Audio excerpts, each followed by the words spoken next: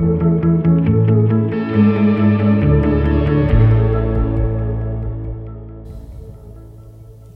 everyone, welcome to the House of Learning podcast. This is Richard, pastor at House of Learning. I'm Daniel, one of the other pastors. And I'm Molly, and I'm on staff at House of Learning. Yeah, and we today are going to do a little one-off topical about suffering. Not because we're all depressed because the rain came back or anything like that, but we got a class coming up. Yeah. And Daniel, you're going to be doing most of it. Molly's doing a bit as well, but Yeah. you're doing most of it. So tell us about the class. Yeah, so this class is coming about, we feel like there's just been a swell over the last year plus of conversations anyways regarding suffering, regarding grief. And we wanted to have a class about the topic that isn't it isn't like a grief share group. It's not a place to process pain and suffering.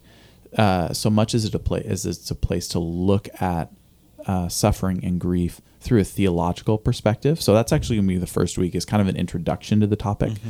Mm-hmm. So a little bit of what does the Bible have to say about this? Yes. Does the Bible have anything that can help? Yes. And specifically, how does my theology, because we all have a theology, even if we could define it or not, we have a theology that we bring to the table when we go through suffering or when our friends go through suffering or loss. And our understanding of who God is and his interaction with suffering deeply impacts the way we process and heal from grief. Exactly. And so it's being able to identify. So part of it, I do have a position that I'll be presenting, but also, people with different theological backgrounds that have equally viable and within the realms of orthodoxy positions that are different. And anyways, I won't get into the whole thing now, but we'll do that week 1. And then week 2 is going to be, we're bringing in a couple of practicing therapists, counselors, licensed clinicians to talk about grief and suffering from a counseling perspective. And I think that'll give us a lot of practical tools to think about this.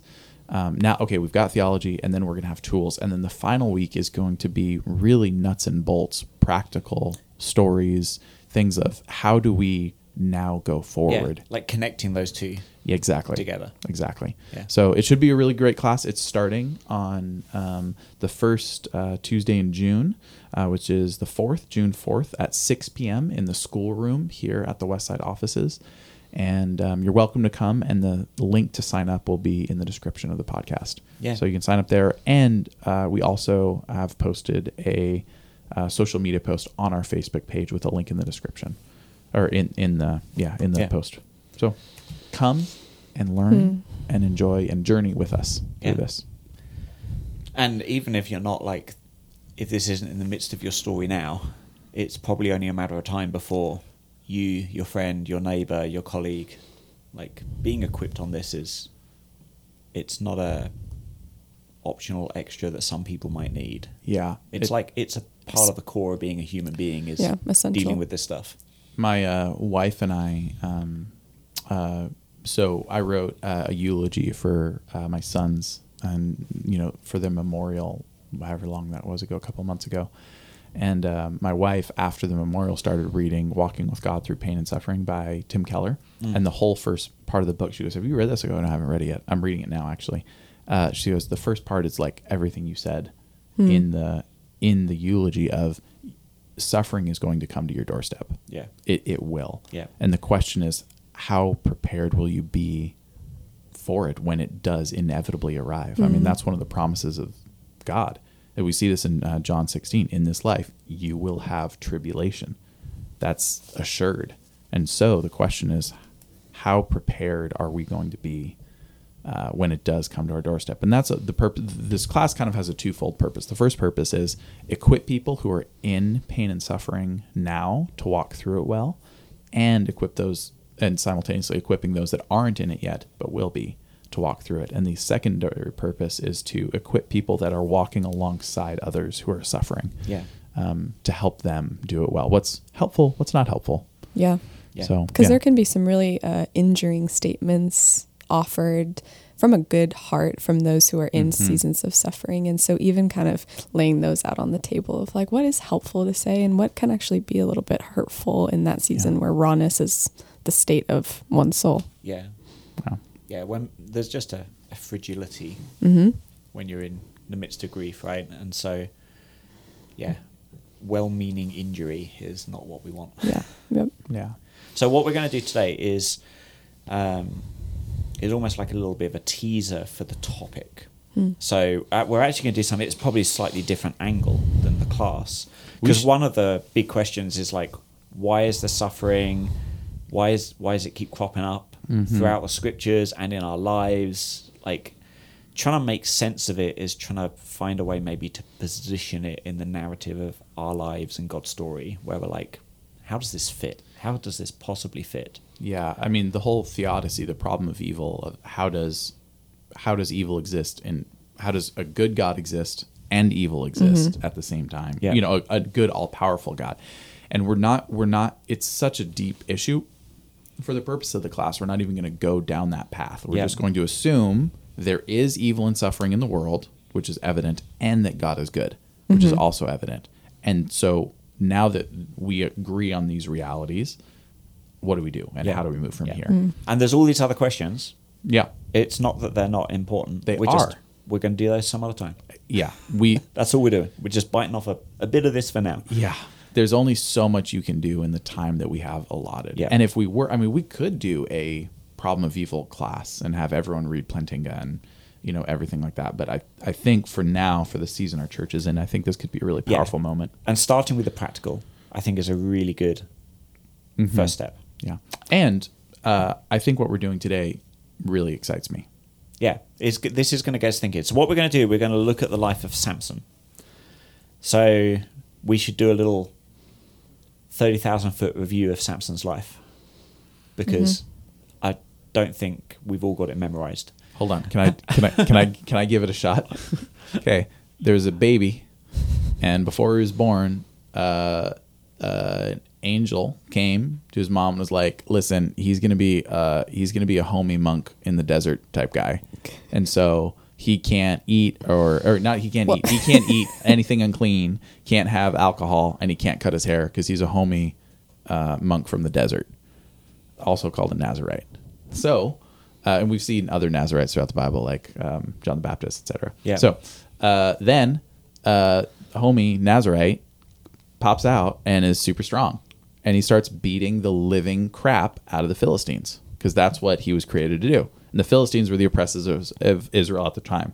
And he does stuff like, I don't know, he's like a little bit of a jerk about it. As I mean, like, beating people up is already kind of He's a flawed hero. he's Deeply flawed hero.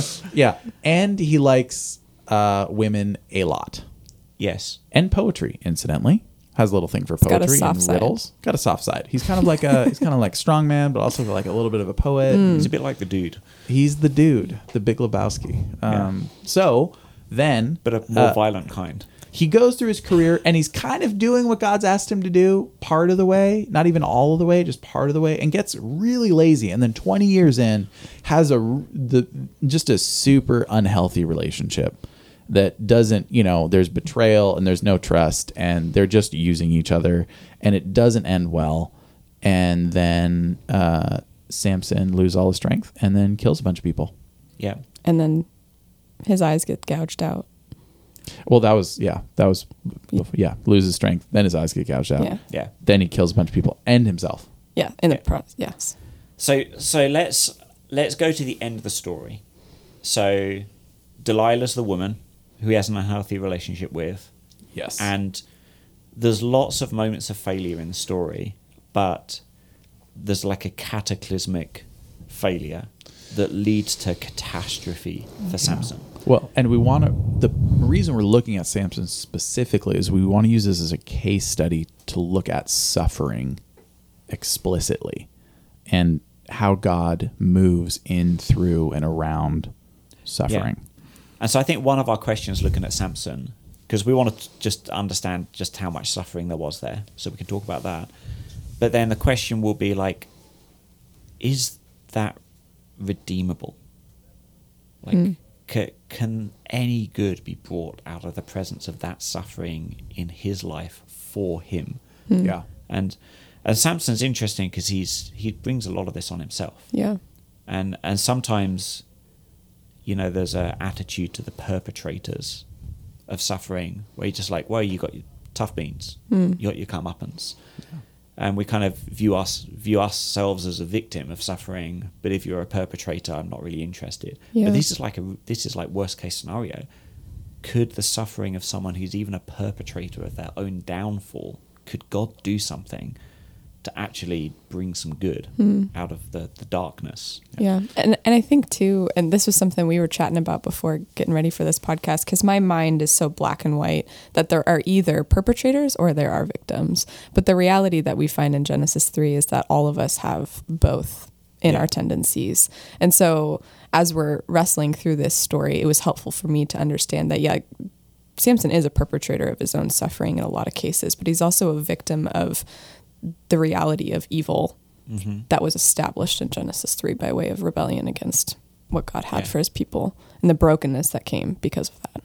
Yeah. So let's actually just do a little bit of thinking about Samson's suffering. Yeah, just how dark was it? Yeah. So and actually it's not just the suffering, it's the heady heights of the potential he had. Yes. So he was born for the express purpose of being the liberator of his people, for being like a hero, a champion, like a Superman. God's like, I'm going to give you superhuman strength. Yep. And so, there's like a personal, close relationship with God to be used by God, and this public mission to be like a national champion to liberate his people. Like, so much good stuff. Mm-hmm. But then after the fall with Delilah, he has his eyes gouged out.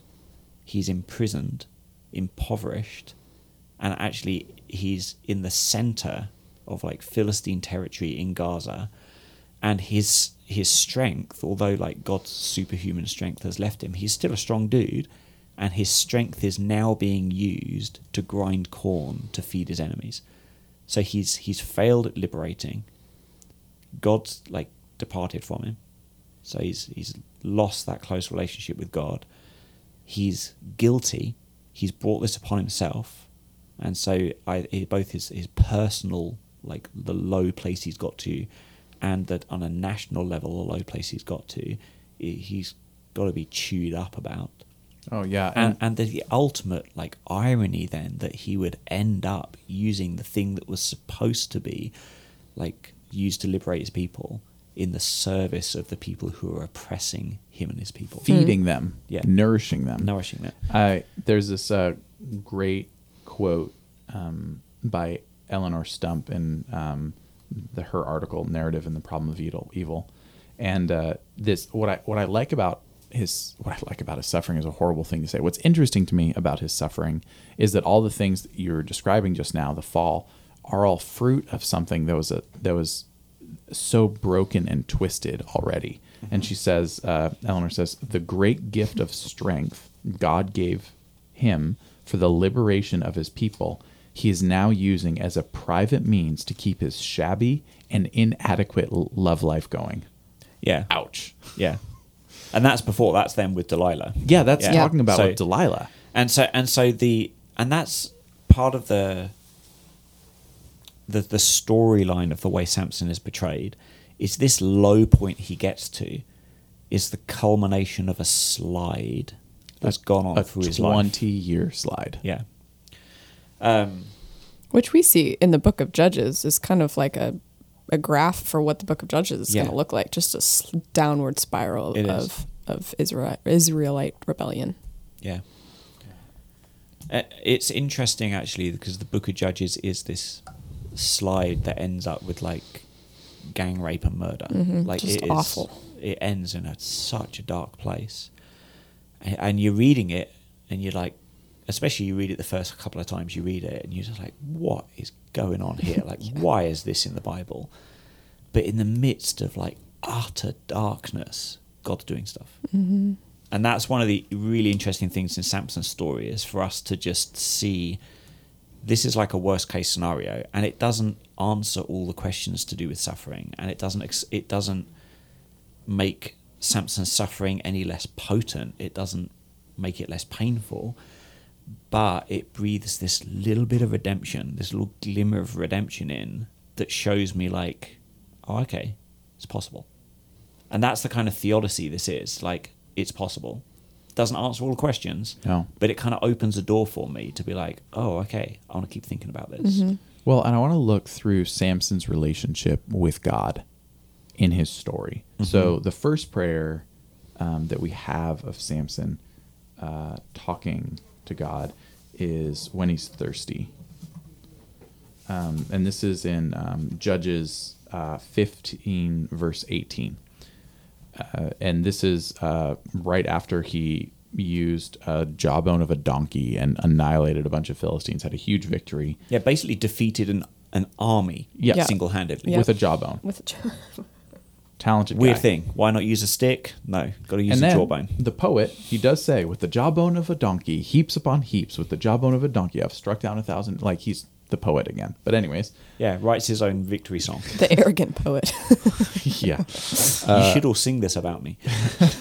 So Judges 15:18 says, and he was very thirsty, and he called upon the Lord and said, you have granted this great salvation by the hand of your servant. And shall I now die of thirst and fall into the hands of the uncircumcised? That's his prayer. And then, of course, God responds by splitting open a hollow place and water comes out of it. Here's what you don't see. You don't see him say to the Lord. You don't see him call the Lord, Lord. You Yep. don't see him say, please. You don't see him say, thank you. Yeah, there's no plea. It's more It's of a entitlement. demand. Yeah, exactly. This is like he's acting like a really entitled jerk. Yeah. This is what I'm entitled to. Another You- word popped in my head. Not a word for the podcast.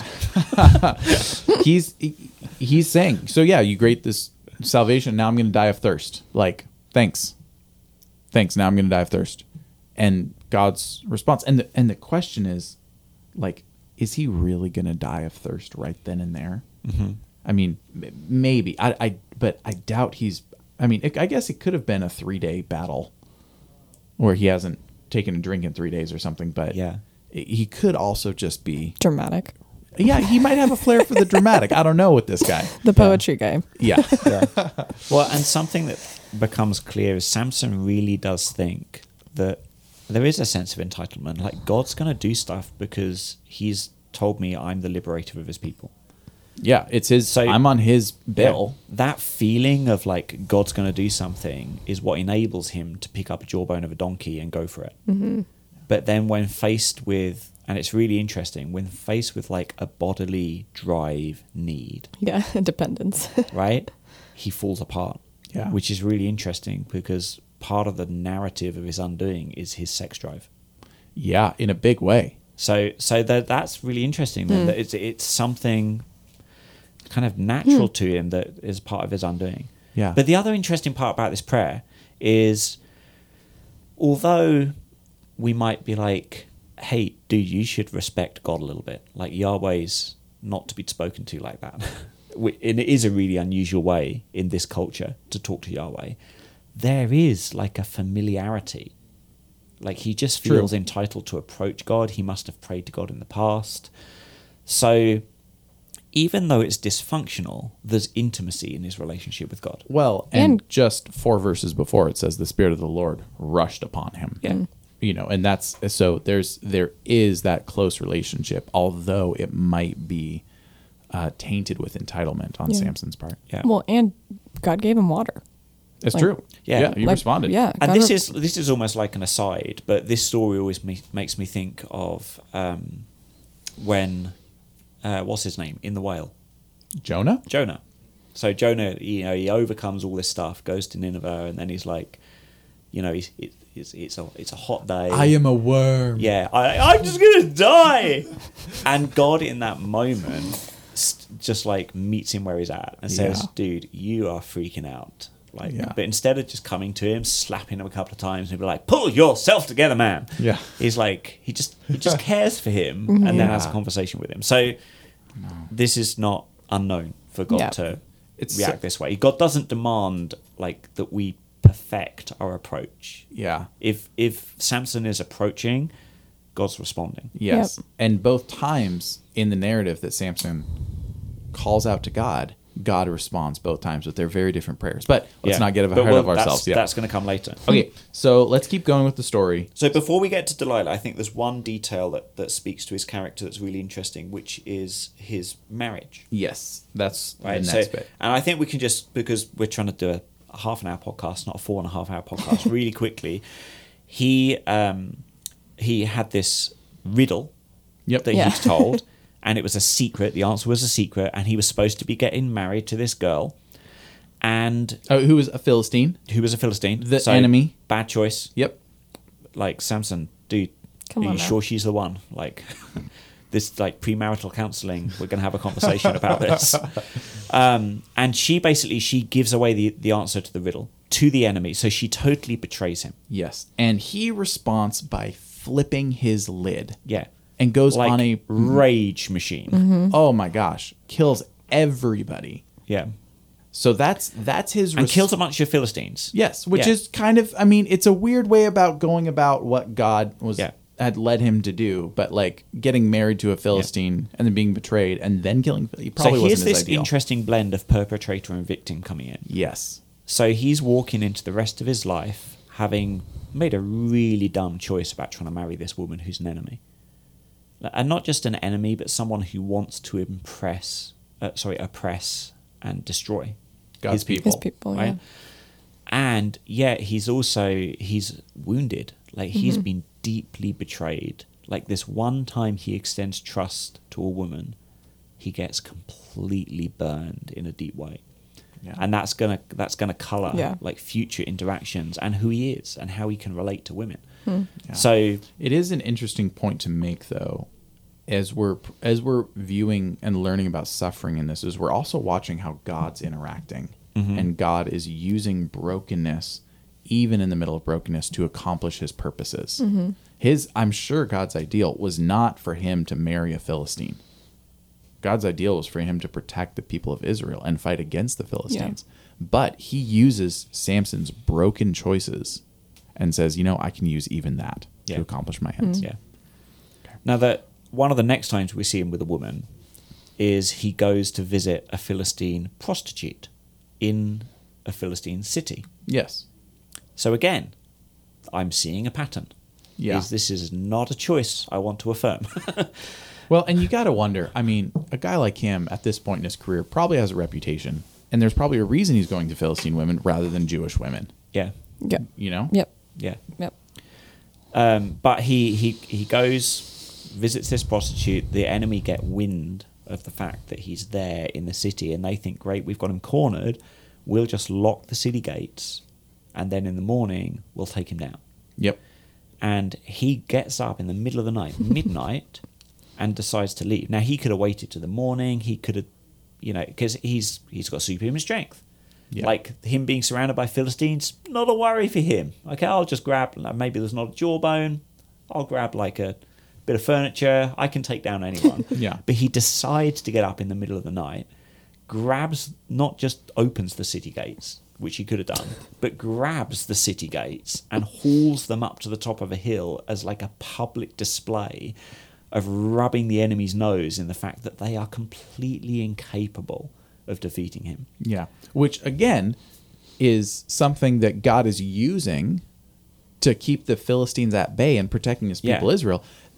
But again, this is where it gets tricky. I feel like so often in these conversations, people see the outcome. Oh, the Philistines have... So God must have caused him to go sleep with a Philistine prostitute. Right. So that... And that's not how this works. Yeah, he is being a jerk. Yeah. Like Captain America would not do this. No. No. He's being a complete jerk, and it's still part of what God sees playing out in the story of His people. Yeah. Overcoming evil. But with that doesn't mean that God chose this. This isn't God's ideal, No. and that's one of those critical things as we read the Bible. Just because we see God using something does not mean it's God's ideal. Yeah. That's like a really important lesson. Yeah. Okay. Let's keep going. So Delilah. Delilah. So another Philistine woman. Yep. Another. And Enemy. Samson wrote a poem for her. Hey there, Delilah. What's it like in New York? Sorry.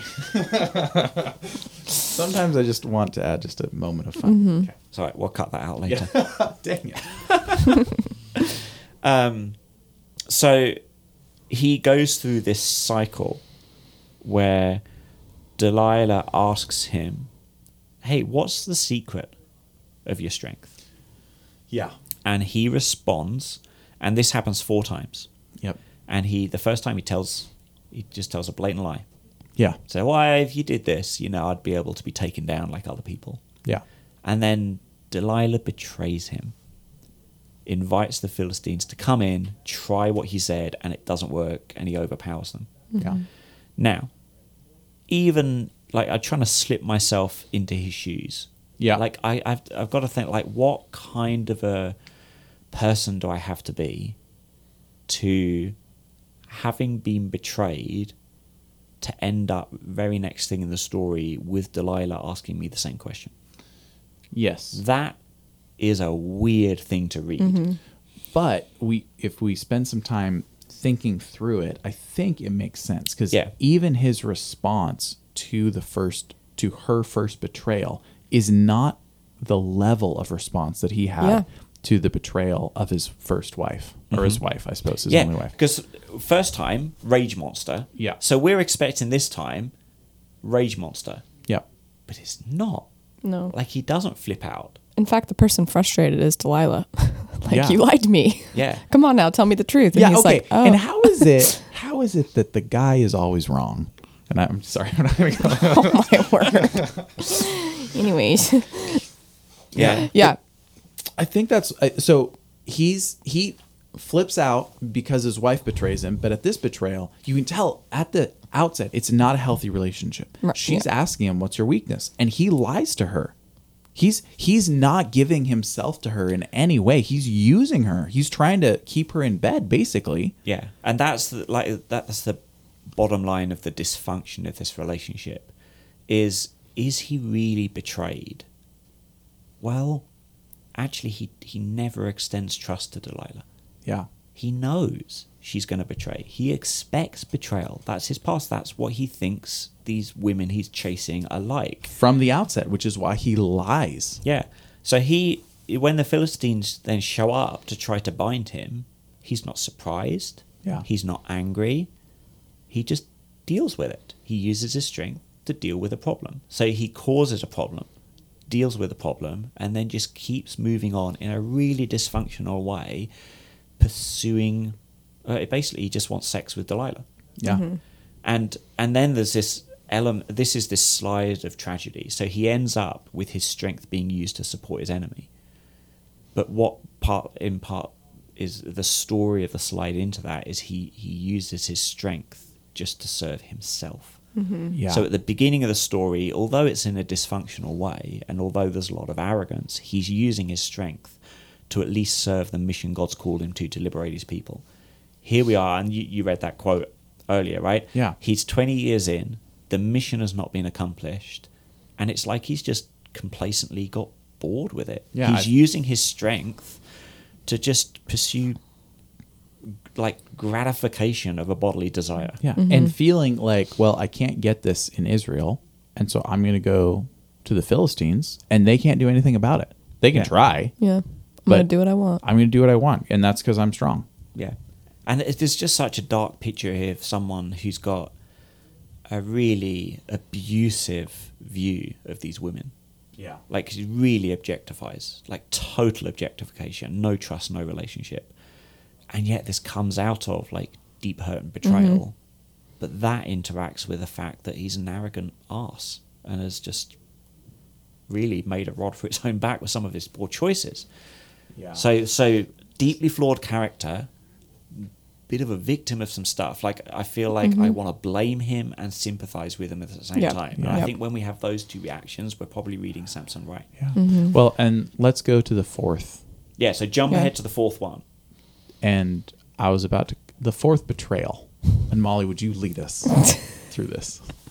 Well, yes, because I have relearned and re-understood how to read this. Because from my perspective, before chatting with them, I thought, I think he experiences weakness and trusts Delilah at this point. Yeah, And he breaks down.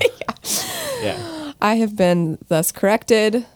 Psychologically speaking, if you've been betrayed 3 times, it would make sense that the 4th time is not a blindsided, oh, now she's probably trustworthy. However, Like, if you don't trust me, if I keep betraying you, that's not going to make you trust me. it's not growing my capacity for trust. Yeah. It's weakening it, in fact, which makes a lot of sense. But when you read the text without any of that understanding, it may seem like Samson kind of just gives in, but in reality, that's not what's taking place at all. He is aware of the fact that she is betraying him and understands that his strength does not come from his hair, but from God. But there is arrogance in that, which is something that I think the textual clue there is where he says, and this is chapter 16, verse 20, and this is after he said, if you cut off my hair, my strength will leave me. And so he falls asleep, and she shaves the 7 locks off his head. And then verse 20, and she said, the Philistines are upon you, Samson. And he woke from his sleep and said, I will go out as other times and shake myself free. But he did not know that the Lord had left him. Yeah. And that's the key verse here, is that he wakes up and doesn't see that his hair is gone and go, oh no, God's have left strength. me. Yeah. It's not a woe is me, I'm undone moment. Yeah, he's already been breaking his Nazirite vows that were set out from the beginning. He just hadn't broken the last one. Yeah. He hadn't cut his hair yet. But it's the same arrogance and expectation that's in his heart of, well, God showed up before when I've been screwing up, and that's just how this works because I'm me and I'm strong. It's because of God. And so he goes out, even though his hair's cut, fully expecting. Yeah. And to me, that says when he's telling Delilah that, if you cut my hair, my strength will leave me, he doesn't believe it's true. Yeah, he's telling her this. It's another lie. It's another lie. Trust is still not being extended. And he feels entitled to God's strength. And like you said, Daniel, like throughout the narrative, he's breaking Nazirite laws right and left. Eats honey out of a dead carcass. He's not supposed to associate with the Goes dead. to a wedding feast in Philistine, and there's lots of alcohol Strong there. drink there. Nice way of putting it. So he understands that the association of his strength is not in the Nazirite vow. And so as he walks out and notices his hair is gone, clearly that's not going to hold him back. He's from his perspective entitled to God's strength. From his perspective, he is the main character of the story, and the only way to accomplish what needs to be accomplished is through Samson himself. And we know that that's not true of him or any of us either. It's an interesting story about arrogance. Mm-hmm. Like you said, because there's these 2 parts. There's the Spirit of God gives me this strength. So there's the provision or the gift, but then there's the demand God makes of him. Live as a Nazirite. And that demand is not like, there's some kind of magic. If your hair's long, you'll be strong. But the demand is like, if you submit to me, if you trust God, then this will happen. This gift will be yours for the purpose of this mission. Yeah, which I actually think is really encouraging because I've seen this play out in followers of Jesus' lives. I've talked to, so many people that say, well, I've got this thing in my life. I've got this sin in my life. I've got this thing in my past. And that is keeping me from doing what God's called me to do. And the reality is there can be truth to that. And I think there's a point where we reach that. But we're all flawed.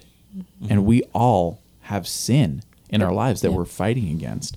And God still uses us broken vessels to pour out his Spirit and to bring his kingdom here in the world. But there is a tipping point. And we've seen this time and time again in church, in the world. We've seen this tipping point where there is a point where God says, you know what, that was too far. And for Samson, it was his final Nazirite vow that for whatever reason, even when he was breaking the other ones, he just hadn't broken this one. Yeah, and I think that's it. It's like the straw that breaks the camel's back. Yeah. All care to submit to God is gone. There's none of it left. It's all been used up. Like he's empty. Yeah. Do you need to trust God? No. I don't need to express trust towards God anymore because I've become so arrogant, and there's this really interesting dynamic where when God's gifts are used for self-serving, arrogance is one of the things that happens to people. Yeah. And so he's just abusing the gift that he's been Yeah. given, not submitting to God. So he doesn't lose his strength because his hair is cut. He loses his strength because he stops caring about needing to depend on God. Yeah. Yeah. And an outflow of that is his hair being cut. And I'm saying, and as he's trying to deceive Delilah, remember, he's trying to keep her around. He's trying to stay in her bed. Yeah. And so he's adding, what's a good lie? It's one that's got a lot of truth in it. Yeah. And so he tells her something that he doesn't think is true, but is Yeah. the case. Yeah. And there is a actually ends sense up- of escalation still, that these lies is like he's having to reach deeper and deeper to spin the web of lies to keep her around. Yeah. So that's a part of the story as well. So then he ends, he's overcome by the Philistines. He's surprised and shocked that God has left him. And so then we see God kind of as an agent enter into the story, where we're looking at Samson's suffering. Like, he ends up in this horrible low place, like blind, oppressed, all of the things we said at the start. And, is he in that position because of Samson? Yes. Samson clearly made some choices here. It's like one of those, did Samson leave God first, or did God leave Samson first? No. Samson initiated this. Samson broke the relationship. The response to that is he discovers God has departed. God has withdrawn. Which also points to God is an active agent in this story. Yeah. Because God, okay, so he cut his hair. God could have left him after he had, fought off the Philistines. Yeah. God could have left him right then. Right, so we can imagine all these other ways that the story could have played out, Sure. where maybe God gets to slap Samson upside the head and say, "You jerk, Sure. that's it, you're not the liberator of the people anymore." But God leaves at a time that is so critical in Samson's story, Yeah. his downfall. Yeah. And so is Samson ending up blind, treading grain, something that's because of God's choice in the story as well? Yeah, it kind of seemed like, did Samson force God's hand to leave at that moment? Couldn't God have just extended a bit of mercy? But those are the kind of questions, right, that we're wrestling with, that are not immediately clear to us. But that's why we want to keep reading through the story, because what happens to Samson at the end helps answer the question of,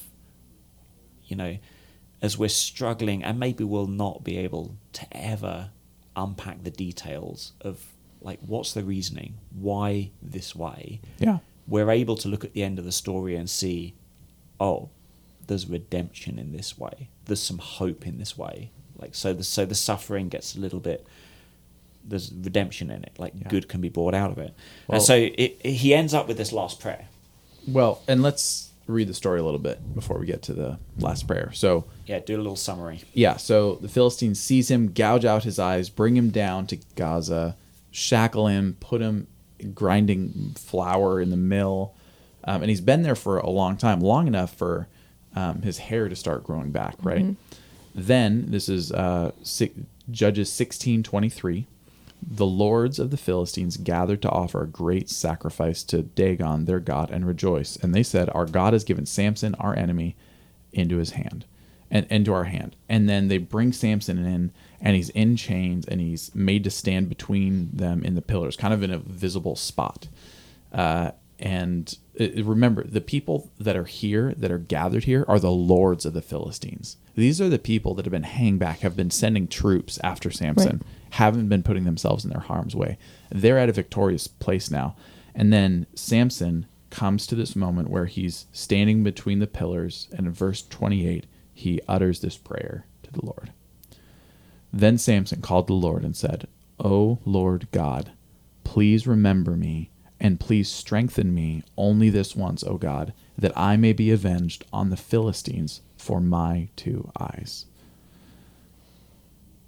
And the result is, God gives him strength, and he knocks down the whole place by pushing the pillars aside. Yeah. And it says in verse 30, "So the dead whom he killed in his death were more than those that he had killed during his life." yeah. But it's interesting in the midst of this prayer, right? that he doesn't ask to come out of this alive. Yeah. Or for salvation. Yeah. So there's a really, this is such a, there's something good in this prayer and something really flawed. So we'll start with the flawed. He does accomplish his mission. Yes. The Philistines are defeated because his family are able to enter Philistine, enter Gaza, and retrieve the body to bury it afterwards. So his mission gets accomplished, but there's this tragic. He dies, and not only does he die, he actually asks, Let me to die with the Philistines. Let me die, because his self-identity is so wrapped up in being the strong, capable guy, Which that he doesn't want to live this way. He just wants out. Well, and even in this prayer, though, it shows that he's still a flawed hero. Yeah, because he's totally not flawed. praying, Lord, give me strength and I'll die to accomplish your mission. Yeah. The purpose is to take vengeance for my eyes. They Right. gouged out my eyes. I And just so want payback. And so I want, want payback. Yeah. Yeah. And God, again, meets him there in his brokenness. Yeah, but then there's some startling new stuff in his life in this prayer. Yeah. So I think we mentioned a few things that were lacking in the earlier prayers. One was please. Yep. One was an invocation of God, Lord of the universe, Yahweh, or some Saying his kind of name. Reverence. showing Yeah. respect, some reverence, and then some kind of plea. Mm-hmm. All of that was missing. This is a prayer that's devoid of entitlement. There's two invocations, there's a plea, there's two pleases. All of the respect and submission and calling out and trust. This is someone who knows they need God. Yeah. It just displayed in a way there is even though it's broken, there's an Right. authenticity to this that's been lacking before. Yeah. He actually, it's interesting. He says, Adonai, Yahweh, and Elohim. Yeah. I mean, He's trying every which Yeah. way he can to reach out to God. yeah, Yeah. using every Every name name. and word that Yeah. he has Yeah. for God.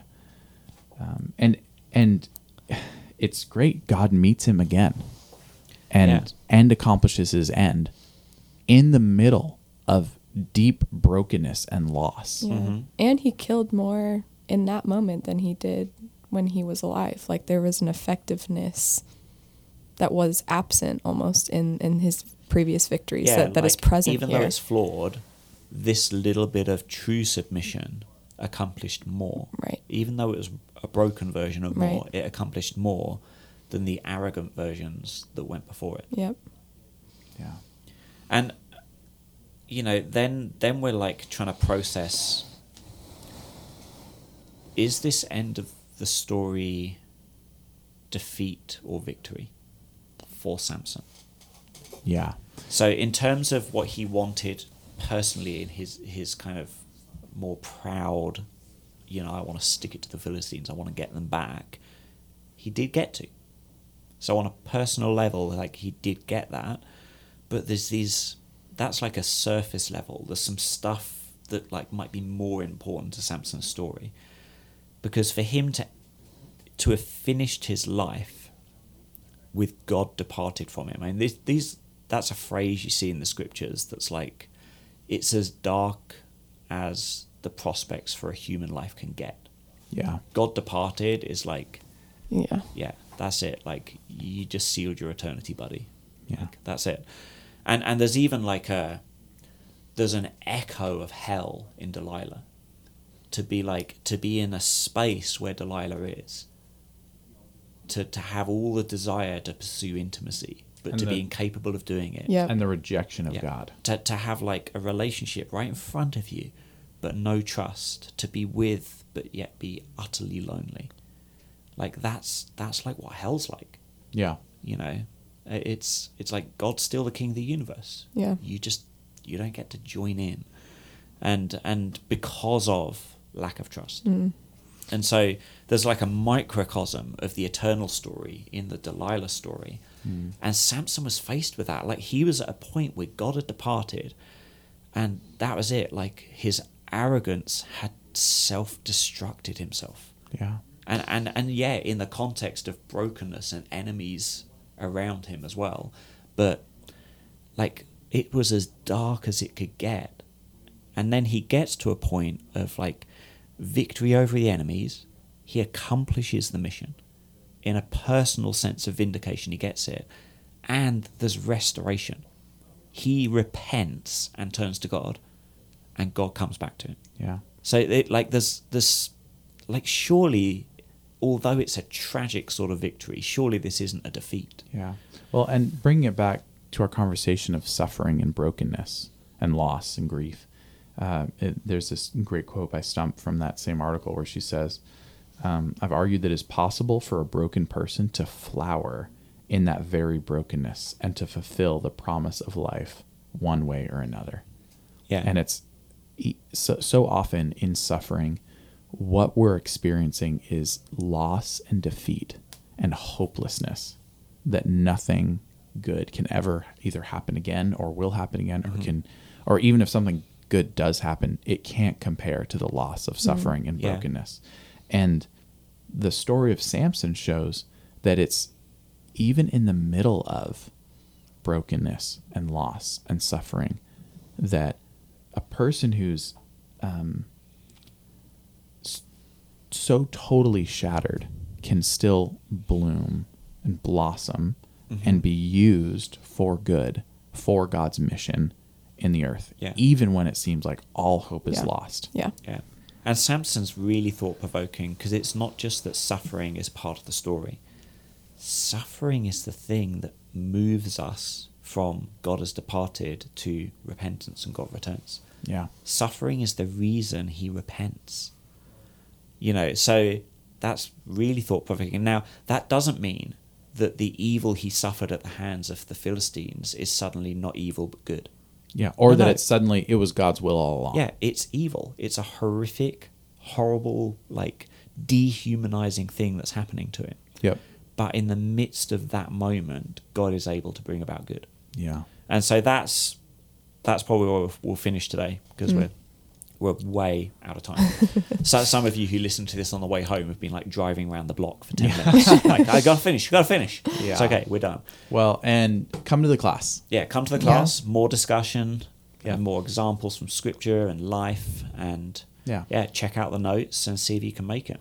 Cool. Thanks for listening, everybody. Yeah, thank God you. bless.